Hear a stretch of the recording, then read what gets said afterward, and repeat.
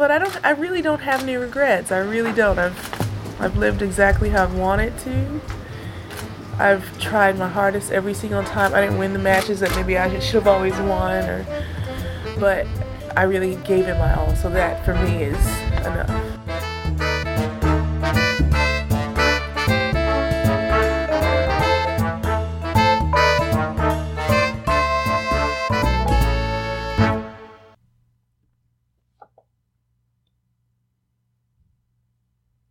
Hello everybody, welcome to the Body Serve. This is episode 84. 84, year of your birth. It is. Year of the book as well. Orwell. Yes. Mm-hmm. It's a very important year. Sure is. I believe Tina Turner's Private Dancer came out that year. You are absolutely correct. Mm-hmm. I'm very happy to be back. How about you? Yeah, I'm happy to have had a little bit of a break because we needed it. Because this is going to be a busy stretch of 2 weeks again for us. It is. I mean, it was actually only 2 weeks. It felt to me to be much longer. But the grass season, short as it is underway. There's really only one more week until Wimbledon. Mm-hmm. So it's a very quick part of the year. It's hard to get a gauge on players' levels because many of them don't even play warm-ups for Wimbledon. This is kind of like a bonus episode because we're going to do a Wimbledon preview episode as well coming out this week. And we'll do our usual mid-Grand Slam episode and then our wrap-up episodes. There's, including this one, 4 episodes in the next 2 weeks. That's quite prolific. Next 3 weeks. Okay, fine. Like, water it down a little bit, why don't you? But And big thank you to listener Dima Ayash, who suggested that we debut a new segment, and it's going to be called Girl Bye. And do we or do we not have some lovely candidates for that this week? Mm-hmm. I mean, they made it so easy on us this week. Right? It was like, well, I guess we should limit it to one, but there are 2 people who will be girl-buyed this week. Yeah. So thank you for the suggestion. And may I suggest a segment called I Said What I Said? And it'll just be me defending like mispronunciations I've done or times when I've been really mean and felt a little bad afterward. A little bad, really? Well, not bad at all. Do you have that emotion? No, just shame. Because that's not an admission of guilt. Do you like grass? Do you like the grass season? I found myself asking myself this question a lot the last 2 weeks since we've been off. I like Wimbledon a lot. Mm-hmm. It's almost my favorite major. But I like the U.S. Open better just because of the scheduling and the night matches. The U.S. Open is your favorite? I do, yeah. And it's more of a function of the fact that we can watch so much of it. And there's night matches and it's exciting. Would it be my favorite one to go to? Probably not. So there's 2 questions there because that's something else that I've been thinking about too. After the French Open, I saw a lot of people doing polls as to what the most prestigious slam is or what their favorite slam is. 2 different things, but there was a lot of discussions as to how to rank the slams.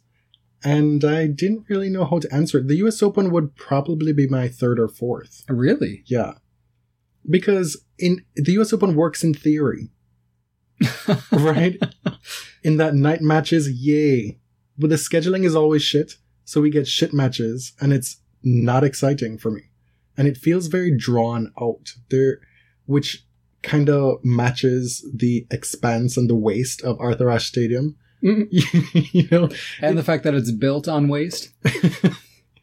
It's a lot of pomp without the circumstance for me. The U.S. Open. Well, maybe you've just been underwhelmed the past few years. The last decade, really.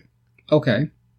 Like I loved the U.S. Open growing up for the night matches. Mm. Like I remember watching Agassi at night on Arthur Ashe when Arthur Ashe was new. That was so exciting. But it just hasn't done it for me lately. I've grown to really like the French Open. That might be my number 1 known. That's probably with a huge bias because I'm a Nadal fan. Mm-hmm. And we get this huge lead up to the French Open every year and it culminates in that. Whereas the Wimbledon, while I love it, and you know, I'm a British subject by birth. Like, I'm inclined... And by naturalization. Yes. I'm inclined to be partial to the tradition and the buttoned-upness of Wimbledon. The rules. Yeah, I like rules. But the boom boom nature of grass, when it came packaged with lots of volleying and a diverse skill set from the players, that was more exciting for me. Mm. But now where it's just like we're getting, say, Isner and Mao a couple of years ago, like Lord. that shit is just blow my brains out type stuff, you know? I feel like Lindsay and Venus in 2005 solidified Wimbledon as my favorite tournament, as the only place where that kind of magic happens. And then when I heard Serena's and Petra Kvitovas booming serves and forehands under the roof, that especially cemented it for me. There's nothing like that in tennis. Some of the best tennis I've seen in the last decade was Venus and Kvitova a couple of years ago. Like that type of tennis is where it's at. You know, that's Wimbledon at its best. Right. But we don't get that enough for my liking. So, okay. Well, enough about Wimbledon. We're not quite there yet. Well, yeah, but like quickly, how would you rank them? Oh, well, the French is my least favorite. Oh. And I don't hesitate. And that's in spite of Rafa's amazing record there. It's just not my favorite. The Australian and US are, I mean, I don't know. I love Australia. I think the only thing holding it back for me is that I get to watch more of the US Open. So that's a selfish reason. So 1, 2, 3, 4, what are they? I don't know. US, Wimbledon, Australia, French. Okay. For me, French, Wimbledon, and Australia tied, and US Open last. That is such a cop-out. In terms of which ones you want to go to, Wimbledon is my number one. Number one is Wimbledon, and then, of course, I want to go to Australia so badly.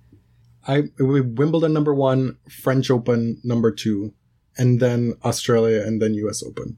I mean, we live so close to the US Open. What has stopped us from going till now? We'll get there eventually. Yeah. So you asked me about, do I like the grass season? Yeah, I like the grass, but I find that it flies by so quickly that I kind of miss it every year. Except for Queens. Like, I keep up on the Queens results, but the rest of it just happens so fast, and you're in that post-Grand Slam malaise. You're a little bit tired. Just like blink and you miss it. Well, unfortunately for you with your work schedule now, Queens and Hollow were both on TV the entire week last week. But I'm at work the entire time. I can only follow scores, you know? I like the grass. I wish we got more of it. I do not like that we are a week out from Wimbledon and everything is a crapshoot as to who could be winning this tournament. It's a crapshoot to begin with, but like, as you said, so many players will not have played competitive matches on grass before they show up. And so, like, I don't know. Yeah, I mean, they added an extra week. It's crazy to think there used to be only 2 weeks before. And, like, could you not remove 2 or 3 weeks of hardcore tournaments? They're everywhere on the schedule. But it's not going to happen. But you know what? I'm here for the so-called grass court specialist, because we've talked about how there's no longer a clay court specialist in tennis, but we still have grass court specialists. We have Alison Risk. We have Gio Muller, who just won his second title. Mm-hmm. We have Feliciano Lopez, whose best surface is grass. Yeah. And he just won Queens, which was one of the biggest tournaments of his career, right? Well, yeah, the biggest win of his career. And he's playing the best tennis of his career at 35. Small sample size to say that, don't you think? 2 tournaments. Well, I mean, that's what he says. Oh, okay. And how can you argue with it, really? Like, he's 9-1 on the 2 tournaments in grass. He's beaten, at Queens, like, check this out. He beat Stan in his first match, then Chardy, Berdych, and Dimitrov, and then beat Cilic in the final, after saving match points. Cilic has been low-key playing very well the last couple of months. Yeah. And this is obviously a surface that suits him well, and really he has a chance to win the biggest title on the surface with his game. Feliciano was run-up to Puy in Stuttgart last week, and then he comes back the following week and beats all those players you just talked about to win Queens. So, as far as dark horses go for Wimbledon, he's right up top of the list. to start. Yeah, I mean, really, no one has had that kind of preparation for Wimbledon this season. And he actually was in the final in 2014 and lost to Dimitrov in 3 tie breaks after holding a match point. That's the final of Queens. Yes. Okay. In 2000, not Wimbledon, in 2014. Now, speaking of Dimitrov, I kind of wonder what we should expect from him. I guess there's a little bit of like a ray of light going on. He's playing better than he did on clay. This should be a surface that suits his game very well. He's a former semifinalist at Wimbledon. I'd like to see him play well because I like his game and I enjoy him. Who can tell what's coming with Grigor at this point? True. We've been through this before. Fool me once, fool me twice. At this point, fool me 10 times, I'm a fucking idiot, right? Is that how it goes? The big news. We've had quite a few comebacks. Vika is back. We can start with her, right? Yeah. She came back in Mallorca, won her first match over 2 days. She was playing Riza Ozaki, right? Mm. And Ozaki had to come back the following day and try and serve the match out at 5-4 in the third set. Didn't happen. Vika came back and won before losing quite easily to Kanya in the second round. Right. So this match lasted 2 hours and 45 minutes, over 2 days. Vika saved match points. I think it has to be seen as a big success for her first tournament back from maternity leave, right? She looks good too. Physically, she looks good. Right. And what I like is that fearlessness, that competitive spirit is there. Like, she's aggressive. She's so aggressive on the return that sometimes you're wondering, like, really? But when it works, like, she scares people. It really works. And so I'm glad that that's still there. Like, she is so hungry. We talked about it a lot when Maria was coming back, and I told you to check your expectations. There weren't expectations in a good way on your part. Like, you were hoping for Maria to win, but you were saying, like, I wouldn't be surprised if Maria won the whole tournament in Stuttgart. I'm like, girl, to expand on that, we have Maria coming back after so much time off. She's out for the grass season because of injury. But there's her, there's Vika, there's Petra. 3 big name players coming back after long periods off. Mm-hmm. And folks are just expecting them to win tournaments left, right, and center. Like, that is not reasonable. Right. Yes, Petra just went and did the thing. Well, shall we? She just won her second tournament back. I mean, Petra just unloaded. Just unfurled her weapons and took the grass by storm in Birmingham. But now she's expected to be the front runner at Wimbledon. Right. And that's just not a proper expectation, a realistic expectation to have of her, especially after all that she's been through. The thing is, she still doesn't have total feeling in her dominant hand. She said she can't fully make a fist, right? So the hand is not back to normal, but I imagine that it's not hurting her to play. Like, her doctors have cleared her to play. Well, she said after winning that she played without pain, which was good. Which is important, but you wonder, like, will the hand regain full mobility? And I've heard no, but who knows? I can't be sure that that's correct. Will it matter? I don't know. I mean, if she plays like that, probably not. Looking at the way she played in Birmingham, it would be silly to count her out at Wimbledon. Like, you have to see her as a contender. But it is dangerous to say she's the odds-on favorite because she's a former champ. I mean, she's been through a trauma. The one thing that's in her favor is that Wimbledon, of all the 4 slams, is the least physically taxing. Right, especially if you play like her and you can end points so quickly. Mm-hmm. You have noted here on our agenda that it's satisfying to see her play like this after being called emotionally fragile throughout her career. Well, there was a question mark after that because I just wanted to talk about it. Okay. She is somebody who, I mean, she was nicknamed Petra with a little 3. Is there any way to say that phonetically? Or no? I don't know. Because she went to 3 sets all the time. Yes, and won many of them. Mm-hmm. But we were even talking about this, I think probably the end of last season, where she's a player that we can't expect her to be dominant week in and week out. That she seems to have accepted that she's someone who will go on streaks. Yeah. Right? And I this thought is you were going to say go on strike. oh. And this was before she was attacked this winter. But of course, like, she has been derided as fragile or as not possessing that kind of competitive will that the most dominant players have, even though she's a supreme talent. And I think that something like this shows how unfair that is. Many people would not be able to put that behind them to come back like this. No, and I wonder, and we said this when this whole horrible thing happened, that I hope that she's also taking care of the mental and emotional side, because she suffered a physical trauma, but this is something really horrible to happen to anyone, to be attacked in your own home. I can't imagine sort of the loss of security that gives you.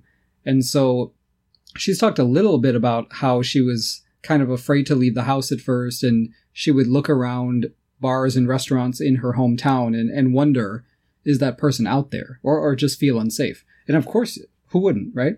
So I'm hoping that she's taking care of herself emotionally as well, because being a tennis player isn't easy by itself without all that stuff. She played Ash Barty in the final, who herself has developed a reputation as being exceptional on grass, more so than other surfaces. Right. She's got great volleying, big inside-out forehand, seems to be a natural on the grass. She made a final on grass last year in her comeback season. Yeah. And now this was her biggest final of her career, and pushed Petra to 3 sets. Right. Won the first set. She just has so much upside to her game. She's still very young. And what I like is that, like, she's close to the ground. She's small, but solid. Like, there's a lot of power coming out of that body. She's compact. Yeah. I love the relationship with her and Casey Dell'Acqua. They have this mama bear cub thing going on. That's just the cutest thing ever. Yes. And when they won doubles in Birmingham, Casey's son runs onto the court and gives Mama a hug, and then she immediately passes him off to Ash. Yeah, that was so cute. Oh my god. Like, they're family. It almost made me want to have kids. Almost. No, you're lying. So, Barty and Dell'Acqua beat Chen and Zhang in the final of doubles, which was what? Like a little while after the women's final? Yeah, suitable rest. Mm-hmm. I mean, to me, there's nowhere to go but up for Ashley Barty. Clearly, like, the time off from tennis did her well. She seems to have recaptured some enjoyment and some passion for the sport, right? The other thing that happened last week was that Roger Federer won his 9th title in Halle. He sure did. Which, Lord, I'm struggling to have positive feelings about down this. The bad mind? Is that what you mean? Yes, because you can't separate Federer from his fans.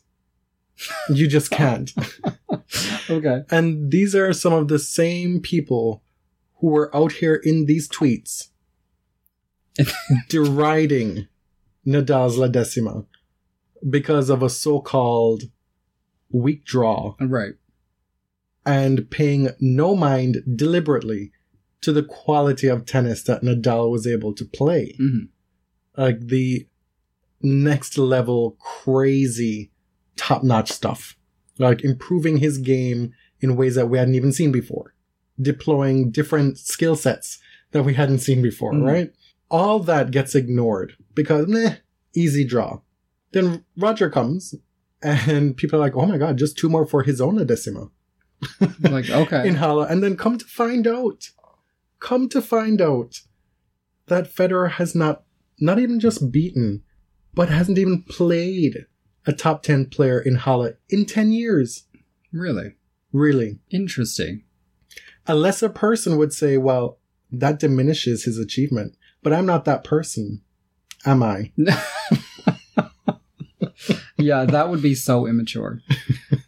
When I was more of a hater, back before we had a podcast and everything, I used to deride Federer playing Halle because the premier grass court event is Queens, obviously, and he chose to play in Germany instead, which had a much weaker draw.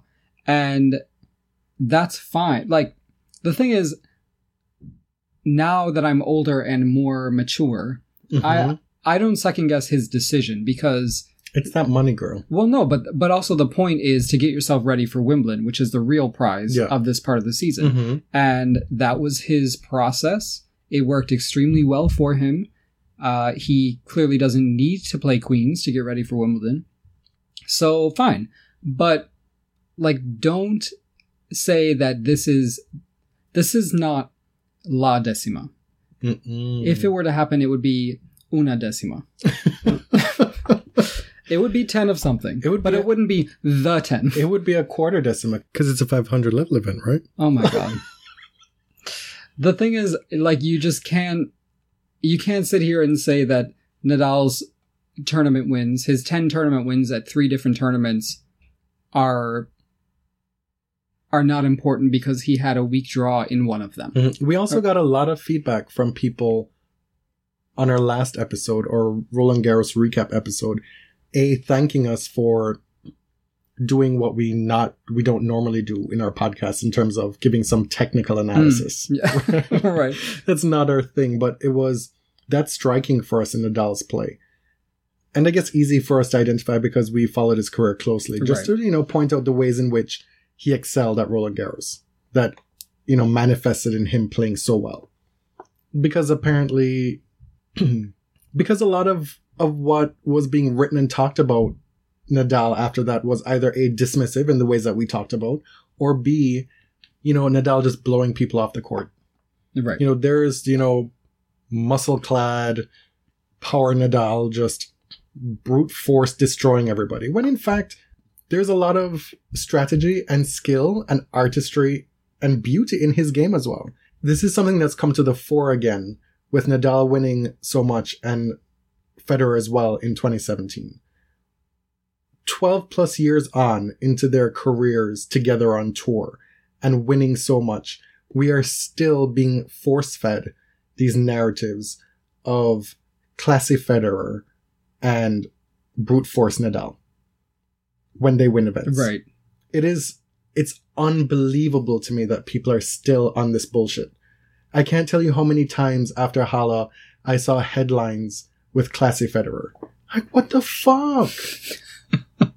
It's just like, why are you talking down to us? We don't need binaries to understand things. Right? Like, we can grasp concepts. It's disrespectful to both of them. Right. Not just Rafa, because Federer has put in a lot of work to get back to where he is. Right. And just because it might not look as physical as Rafa, it's very difficult.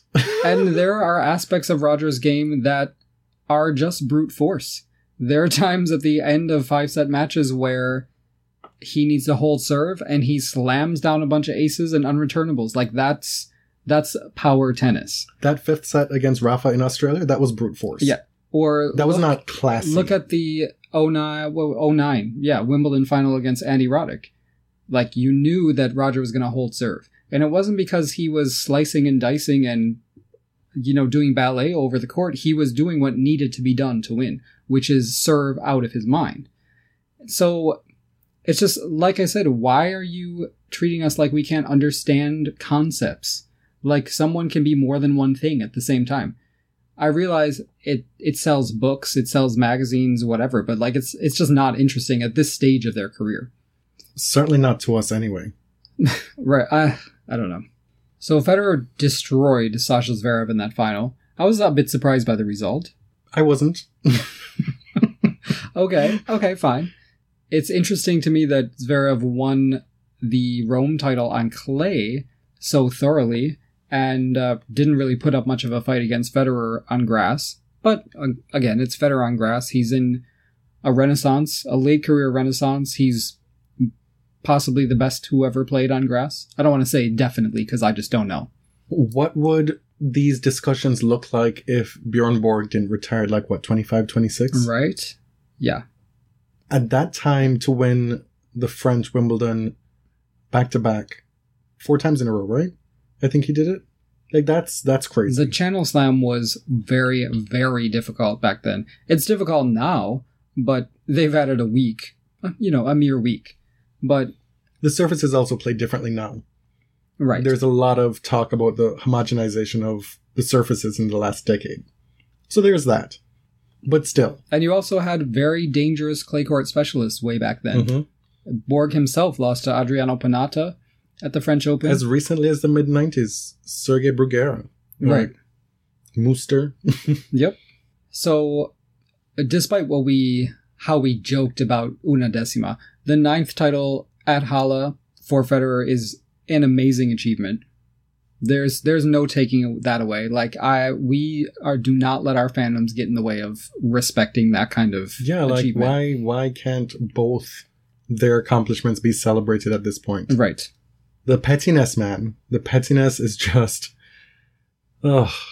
I'm not going to say I kind of wish we went back to like 2 years ago, because absolutely not. I'm happy with both of them winning. Well, yeah, because that would be bad for Rafa too. But it's just brought out the worst in these people all over again. We mentioned grass court specialist Gilles Muller, who won Sertogenbosch, which I had to look up because I look at that word and I'm like, what is that? But when it's spelled out for you phonetically, it makes sense now. Yeah. But without that help, it looks like mercy. Anyway, Muller won his first title in his mid-30s earlier this year, and this is his second title, and he excels on grass, as everyone knows. He beat Zverev in the semifinals, beat Karlovic in the final, and then he reached the semifinals of Queen's Club the following week. So he's having a hell of a stretch as well. Yeah, I mean, Zverev is obviously going to be something special. Yeah. Like, he played well on the clay. He's playing well on grass again. You think, you asked me, like, well, you didn't ask, but you said, you were surprised that he lost so easily to Federer. I think it was, 3-1 or something like that? Yeah, so I think he won 3 games or something. And there's still a learning curve for him in certain situations. True. Yeah. Within tournaments, there's learning curves. Against different opponents, there's learning curves. And at some point, perhaps like it did for Federer in 2004 or 2003, it's just going to click. And that's when shit might get scary. Right. So, like, keep that at bay for a while. I don't need a youngin, like, blowing everybody off the court for the next decade right now. But the thing is, the old guard is still so good. When Federer was coming up, they weren't. That's true. Sampras was on the way out. Agassi was winning a lot in Australia, still playing really well, but... And playing sporadically, too. But as far as the greats of that era, there was Hewitt and Agassi, Safin, here, obviously here and there. Roddick. Right. But, I mean, we're seeing a whole generation practically came and went. The Raonic Nishikori generation, who may retire without winning a slam because these guys are still so good in their early to mid-30s. In the women's side of Sertogenbosch, Kontaveit won, defeating Vikliantseva. Sure. In the final. And Kontaveit, she's another one on the come-up.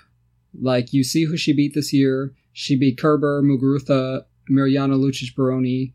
Watch out for her, really at any major.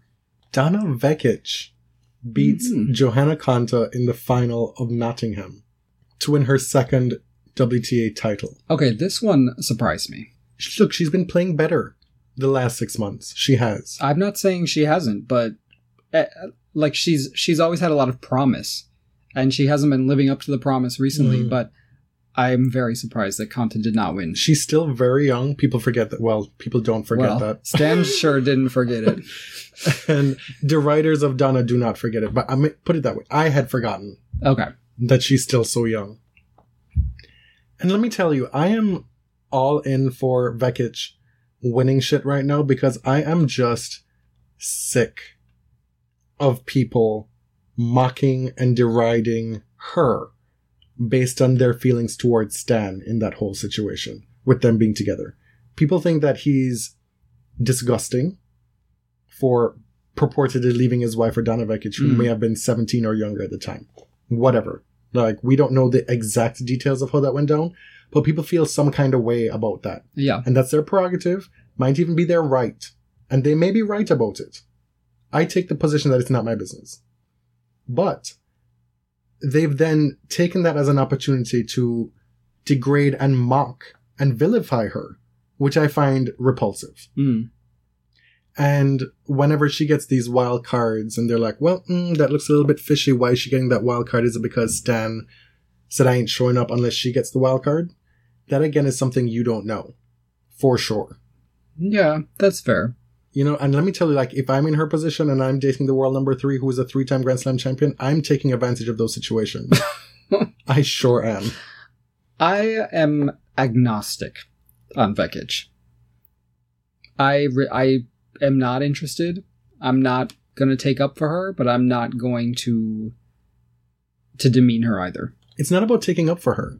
It's about pushing back against the fuckery. Okay. Because you can't then call yourself a feminist and be talking about WTA this yay and picking your spots to be woke and conscious about all this shit. And then you're going to be doing nasty, underhanded, vile shit like that. Right. Like, that's not cool. So good for her. That's all I'm going to say about that. Back to Mallorca, where Vika made her triumphant return. Gergis stormed through the draw, just destroying opponents. Mm-hmm. Got to the final, lost to Sevastova in 3 sets. And Sevastova seems like someone who can play on all surfaces as well. She was on the long list, I think, of French Open favorites. Mm-hmm. I mentioned her in like my 15. And unfortunately, I did not mention Ostapenko, so stupid me. But she's one to watch. And Gergis is someone who I've always liked watching. She just has a lot of power. When she puts it together, it's really pretty impressive. So that covers the minutiae of the tennis results. The minutiae? Yeah, did I use that incorrectly? Well, I bet the players don't think it's minutiae. It's, there was a lot to cover over the 2 weeks we were gone, and we went through it. We got you up to speed. And now we're going to segue more into our wheelhouse. Okay. Shall we say? Can you lead us off with some news about Mr. James Blake? Sure. So, James Blake has withdrawn his suit against the New York Police Department in exchange for a legal fellowship to a review board. So, it's called the Civilian Complaint Review Board. And this board will appoint a fellow, a legal fellow, to basically help people navigate the complaint system against police, push for stronger investigations, basically streamline and be sort of a citizen advocate in the case where police are being investigated or you want to make complaints about police misconduct. Remind the listeners again what this case was about. Yes. So 2 years ago, I think it was during the US Open, James Blake was standing outside of his hotel in Manhattan and was tackled, cuffed, and arrested by a plainclothes policeman who mistook him for someone who was committing credit card fraud or something. He matched the description. I can't imagine what that description said. Bald and black? Oh my God. Right? It was obviously an embarrassing misstep for the NYPD, who was out here killing black people. Luckily for James, he was just tackled and handcuffed. But the whole thing showed you who he is. Because he didn't let this go. He decided to file suit. There was an investigation. The police officer was disciplined. But he decided, rather than pursue the case in court, getting a legal settlement, like a settlement in... A civil settlement. Right, a civil settlement. He doesn't need the money. Like, he's a person of means.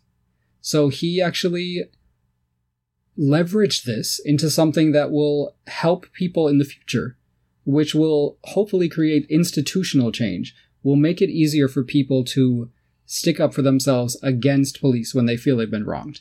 And I think that just says so much about who James Blake is as a person.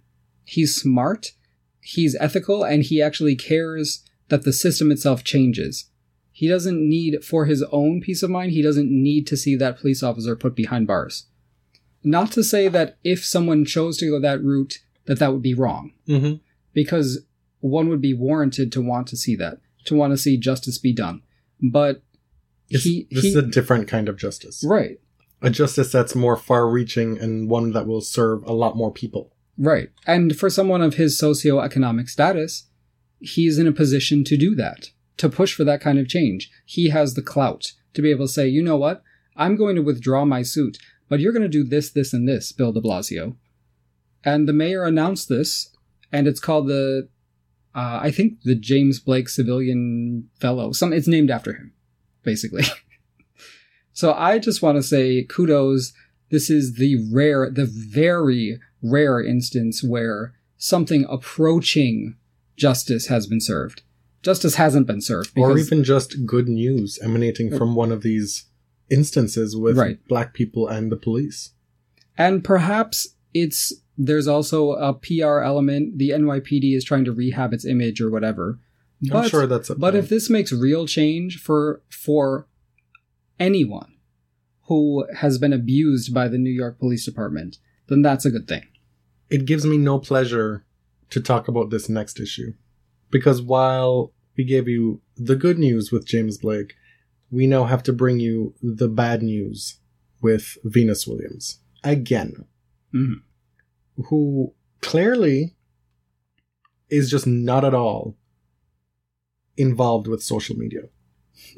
Because certainly should have caught wind of what was being said the last time she said All Lives Matter. Mm-hmm. And in this big multi-page spread in a magazine, Venus doubles down, saying that she doesn't see color and that she believes Black Lives Matter, all lives matter. Etc. Etc. It was such a lovely article until that little bit at the end. It just like, my God. Yeah. And we're not here to give Venus a free pass because we like Venus / love Venus / worship Venus, as one should. But this is a serious blind spot for her. And one that's particularly disappointing because one would think that maybe her life experiences would position her to see things differently. I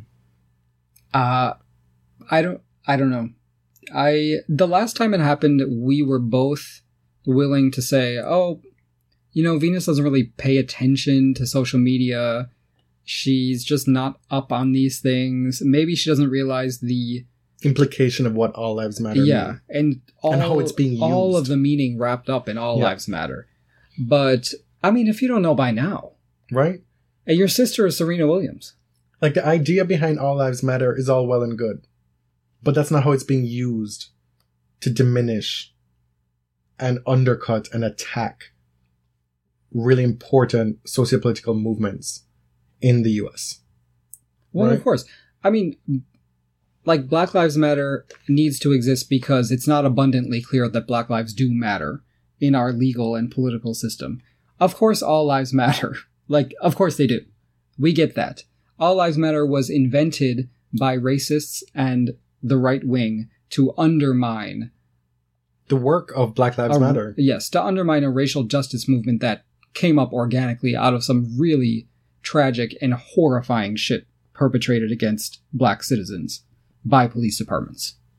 I don't know what else to say other than I am once again disappointed.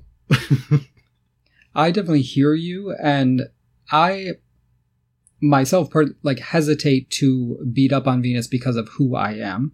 Who are you? Who I am racially, right? Oh. As a white man, I'm not going to go hard on this because this is not my fight. I'm not going to tell a black person how she should view racial politics in the United States. Of course, I have my own opinions, but... You mean you're not one of those white gays that because you are gay that trumps everything and gives you license to say whatever the fuck you want? I know oppression. I'm gay. No, that's not me. That is just not. But, like a lot of people, I have an idea of how racial politics should be done better in this country. Well, not this country, my country. Mm-hmm. But I'm not going to stand here on the soapbox and talk over black people and tell them that I'm more right than them, Okay. Girl, bye. Whew. Who are we bidding farewell and adieu to this week? Auf Wiedersehen. adieu to... Sashay away. Get the fuck out my life. Now that you mention it, when did anyone ever tell Dan Evans to Shantae you stay? How was he sashaying if we Like never you said- Shantae'd him? Like you said, a face only a mother could love. Did I? That's funny. You did I say say that. You did say that. I'm funny.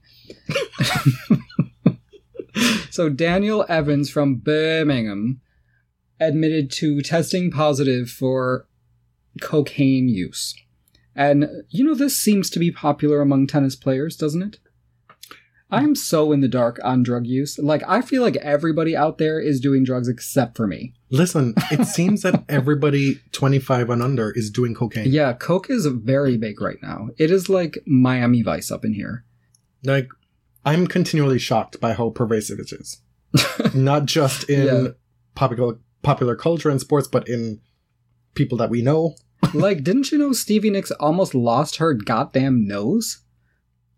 That's not a joke. Okay.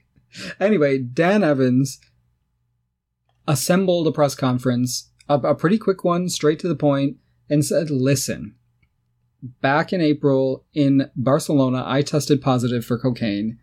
I fucked up. I'm not going to make up any bullshit story. I did this, and now I shall suffer the consequences. So, points for that. Mm-hmm.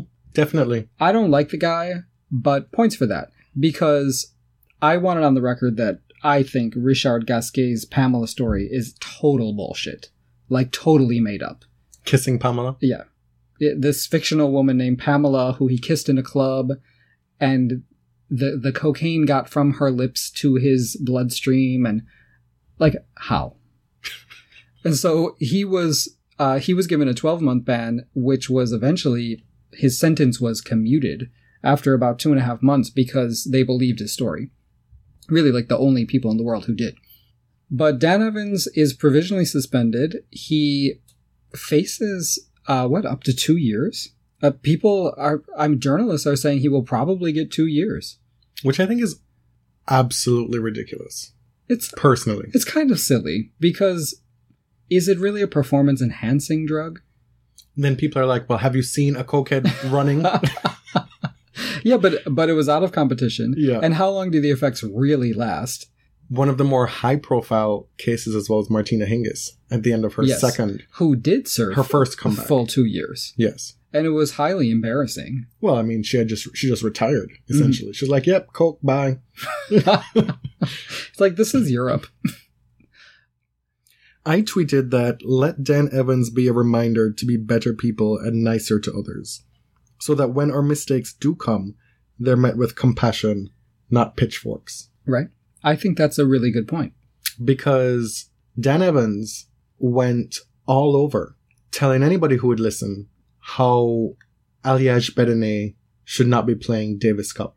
Mm-hmm. He's not British, that, I like the guy, but he just really shouldn't be playing for the UK, doing his best Brexit drag. Mm-hmm. And, I mean, he just couldn't stop talking about it.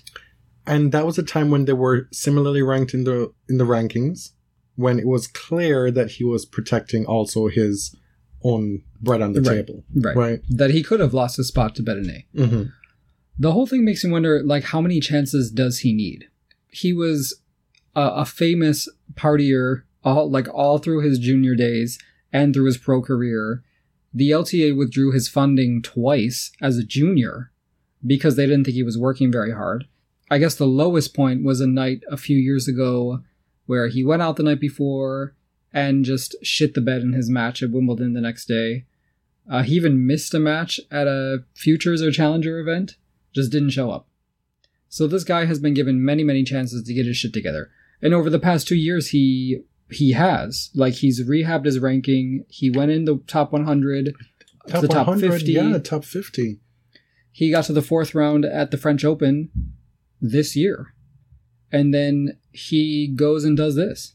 And, I mean, maybe we shouldn't pile on, because this actually could be the end of his career. Because after 2 years, he'll be able to come back, if he gets suspended for that long.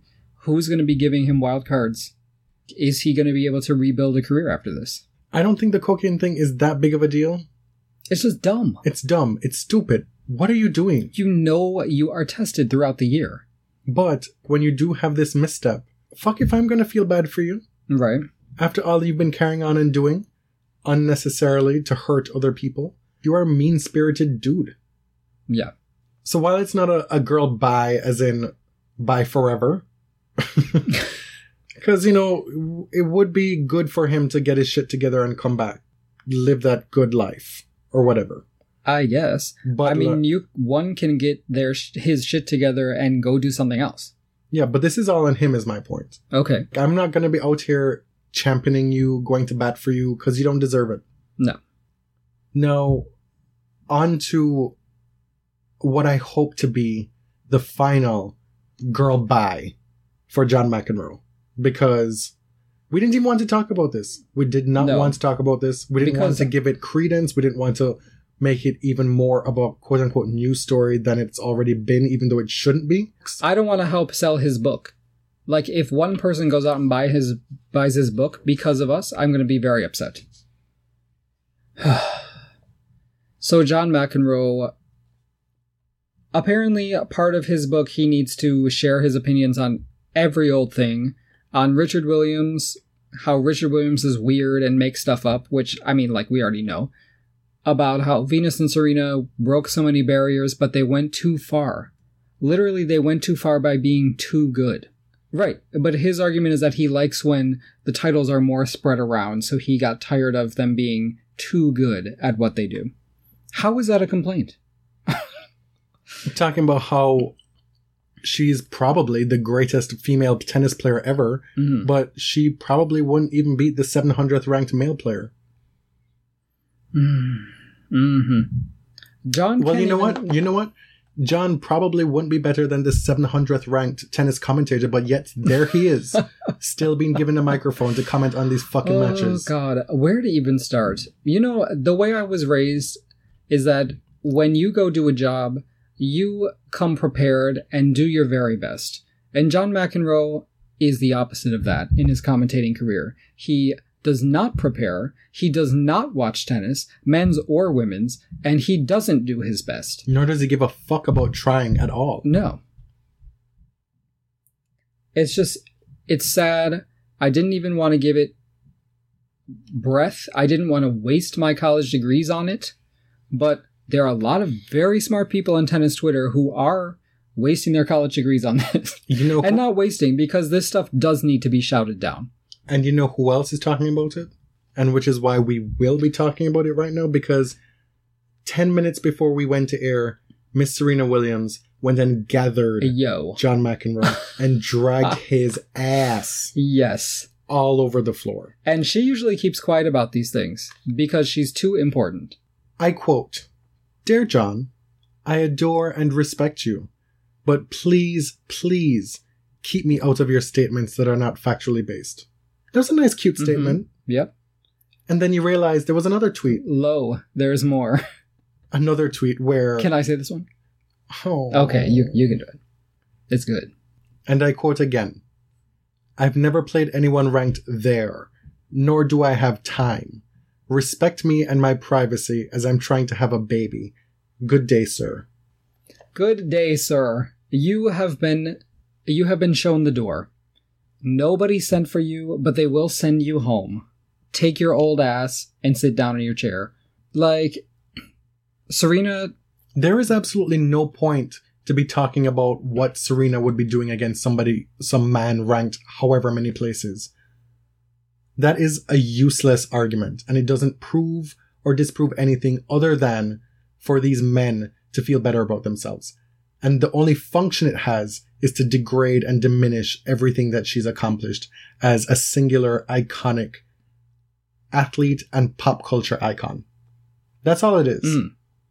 And, like, Serena has not asked to play male players. She hasn't said that she's better than men. She has no interest. She has nothing to gain from comparing herself to male tennis players.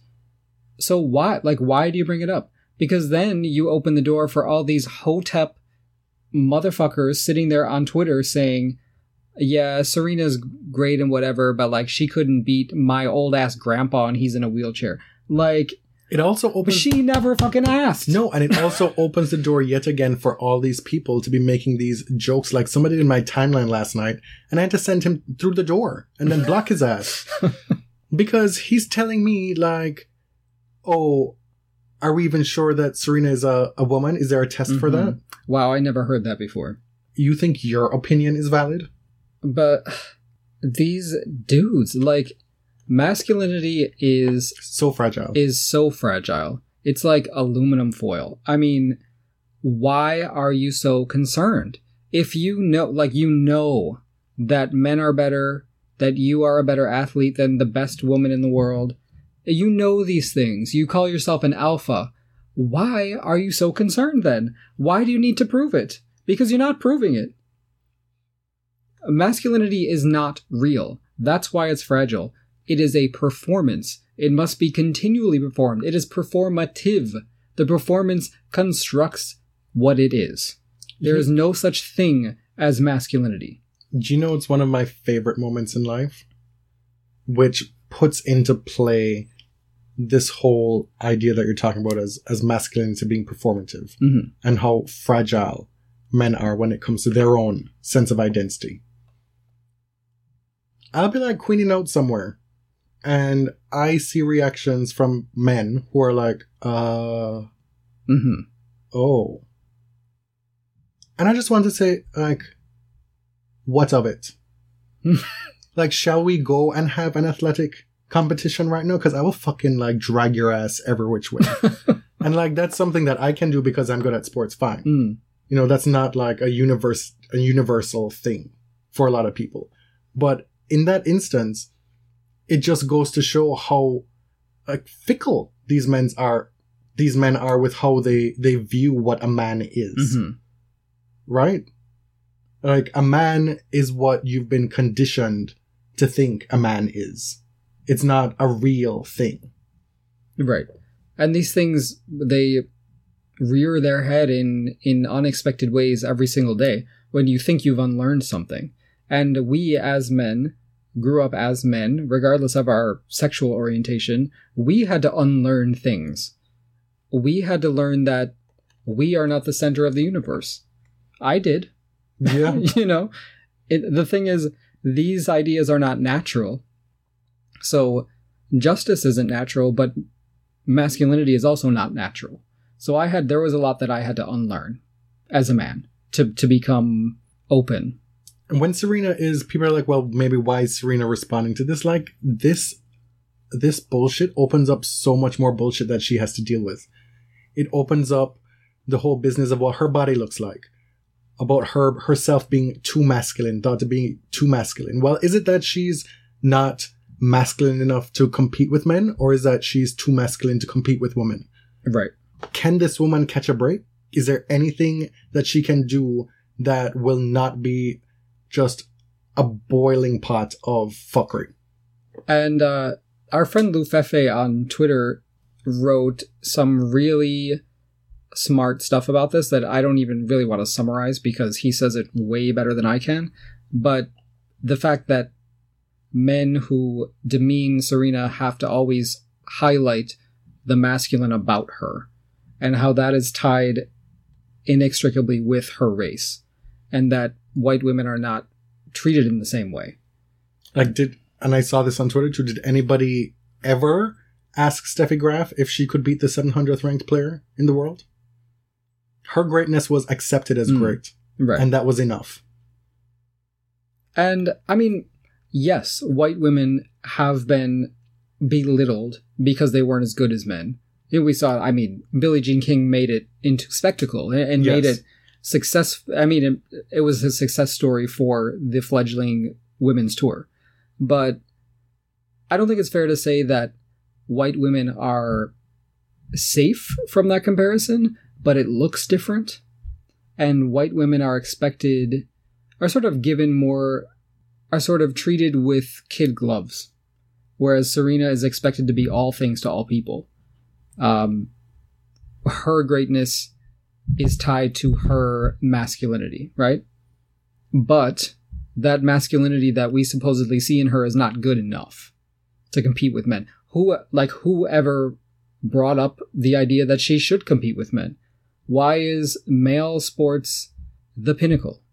And then we have her masculinity being used as a talking point for whether or not she as a woman is desirable in society and also by other tennis players.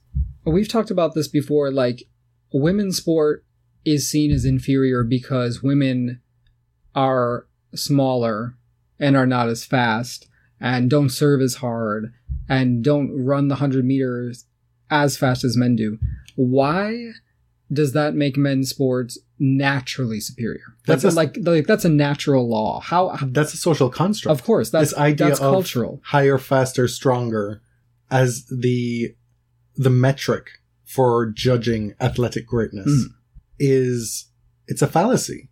It's something that's made up. And the fact is that a woman will just never be able to run as fast as the fastest man. That's a physiological difference. Breaking news. Right? Like, this is not new. But it should not be used as a weapon to diminish the accomplishments of these great women athletes. I'm sitting here wondering why a lot of smart people are saying very smart, thoughtful things to this nincompoop, to this man who delights in his ignorance, who celebrates it, who's paid for it, who 4 times a year we're allowed to relish in it. It's not about him. It's about the discourse at large. These changes will not come about by the destruction of John McEnroe as a public figure. Right. Right? Like this. But it would be nice. It would give us satisfaction. I mean, in between him complaining about his ex-wives, talking about his 16 fucking children from all these different women, about his wife, Tatum O'Neal's drug use and her father's drug use, and all these mistakes he's made, he finds the time to demean the greatest female tennis players ever. Like, why? Just go away. Why should this person commentate a women's tennis match ever? Why was he before? Because this isn't the first time. It's been a thread throughout these past 20 years. In one day he says Serena's the greatest, but, you know? The bottom line here is he's trying to sell his book. So do not go and buy his book. That is the biggest bottom line for this. Because that's your resistance. That's your main point of resistance for this issue. Do not buy that fucking book. And secondly, keep talking about it. Even better if you don't bring his name up. But these are things where, yes, we should be going to bat for Serena. And she's given us permission by her letting you know that this is an issue that she does not appreciate. Mm-hmm. Because really, she said what we all were thinking. She's just at home trying to have a baby. Just trying to be pregnant. Living her life. And she's still making headlines because this guy does some bullshit. Like, keep her out of it. That's the end of our very first Girl Bye segment. Thanks again to Dima Ayash. I think this is one that we'll keep going forward. Mm-hmm. Yeah, I like it. It's kind of like the rant, but it's kind of like specific. See What Happened Was. Mm-hmm. We'll have to get more particular with how we use them. But it's something else in our arsenal. We're going to finish the episode with something we like and dislike. You still haven't come up on the agenda with something you dislike. The like I'm taking this time around. Oh, okay. Because it's something I really, really like. We were just at the Toronto Pride Parade yesterday. And last year, we were kind of ticked off that we weren't able to go. It's not that we forgot to book off from work or whatever. Like, it just didn't work out with our schedules. Justin Trudeau last year was the first sitting Prime Minister of Canada to ever march in the Toronto Pride Parade. And when we heard that he was going to be doing it again this year, we're like, yes, we are going to be there. Mm-hmm. Because that is something in this political climate of North America, of the world, with the orange one in office in your country. Like, it meant a lot to witness Justin Trudeau march and with his family, with his wife and his children, at the front of the parade, smiling from ear to ear the entire route, waving nonstop and telling everybody with whom he made eye contact with Happy Pride and looking genuine as fuck when he said it. And marching alongside the Aboriginal National Chief who marched in the Pride Parade for the first time in Canada. It was, not to be too sappy, but a show of maybe what Canada can be. Mm-hmm. It isn't quite there, but what Canada might be. And he also was wearing rainbow socks with Happy Eid written in Arabic on them. And the cynical person, which you are, and you've said it, that, something and it's part of being a critical person, having a critical mind's eye on the world, that he's doing the most to get as many positive PR clicks. Just like Justin loves a photo op. Mm-hmm. That's not a secret. I read that he took a play out of Obama's playbook by having his own personal photographer with him at all times to then disseminate these photographs. So yeah, there is a cynical element of this. Mm-hmm. But I will take it when the alternative is the White House in the United States completely ignoring the fact that Pride Month exists, and wiping also gays from all the literature on government websites, essentially. Yes, and also ignoring Ramadan for the first time in 20 years, which is a very bold statement in itself. It's very clear where this White House falls. And in contrast, it's very clear where Trudeau's government falls. Yeah. Mm-hmm. And I will take that any day of the week. What is something you dislike? It's very strange that I'm having trouble finding something I dislike. Have I just been swept up in the pride positivity? Because I usually don't have a problem. I would say the coverage of Black Lives Matter at the parade is something I dislike. Because we were there yesterday. Black Lives Matter was in the parade. We had actually it's very long, right? So we actually went to eat at this restaurant right on the parade route, and we could see it from the window. And then I looked to the TV, and it said Black Lives Matter disrupts the parade at Yonge and College. And so the TV has them standing there in silence for, 1 minute, and then continuing to march, which wasn't strange because the parade itself kept stopping and starting as it got backed up, right? So it wasn't exactly a disruption. The issue is that they didn't register, and they came anyway. This is on the back of them stopping the parade last year to get certain measures. Well, yes. Last year, it was a purposeful disruption. They stopped the parade, came with a list of demands for the head of Pride Toronto. He signed them after some deliberation, and then the parade went on. So that was a political action that ended up being successful. One of them being that uniformed police should not be marching in the parade. And it worked. And shockingly. Those police took themselves to New York City to march in the New York Pride Parade as their means of resistance. Yes, they were invited by the NYPD to march in Pride, New York. So rather than think about why your city doesn't want you to march in the parade, you just take your ass down to New York and march in their parade. And I really hope that my tax money did not pay for that. I want to see the receipts there. The literal receipts. Anyway, of course, the news cameras followed Black Lives Matter the entire way that they marched in the parade. And this year they held signs that said, "Don't forget that we too are queer." There was another sign about how basically we invented this. And so the argument was that Black, queer, and trans people have always been at the forefront of gay liberation movements, that their actions basically created the conditions for Pride to exist. So we can't crash a party that we invented. Not just Black queer people, but the civil rights movement as the precursor to all these other liberation movements in North America. Mm. So the coverage was obviously gross and sensational.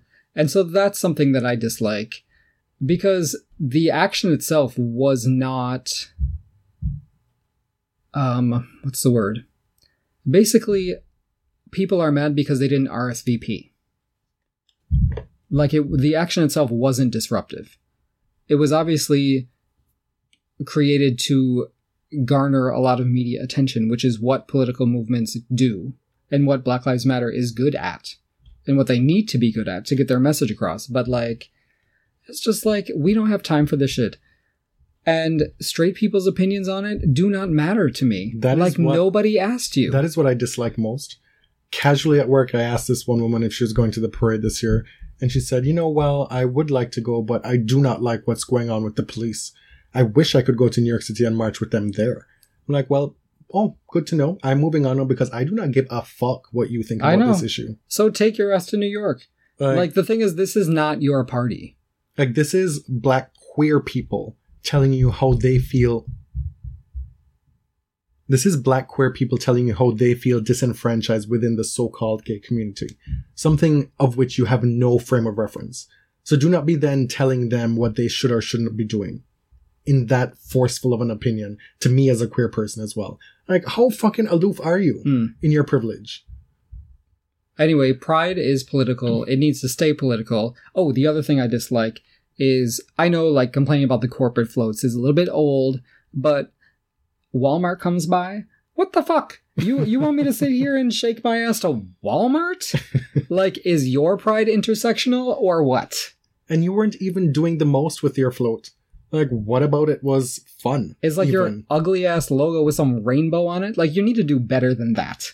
Like, the winners float came by and they had changing rooms in the colors of all the rainbow and people dancing their asses off in front of them. Like, yes. That was Winners? It was, I think, Winners, HomeSense, like the company that owns all of them. Like, yes, I will go and change in that changing room. Like, that looks like fun. Oh my God. And then there was a Crest float. And they're like throwing out samples of toothpaste and like, bitch, get out of my way. I need my goddamn toothpaste.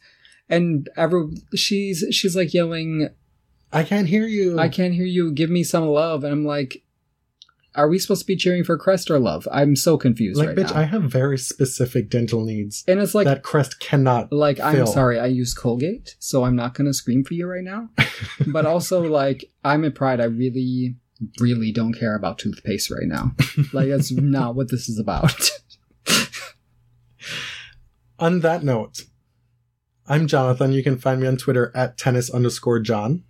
I'm James. I'm at ElliotJMR. 2 L's, 2 T's. The podcast is on Twitter at The Body Serve, as well as on Instagram at The Body Serve. Till next time.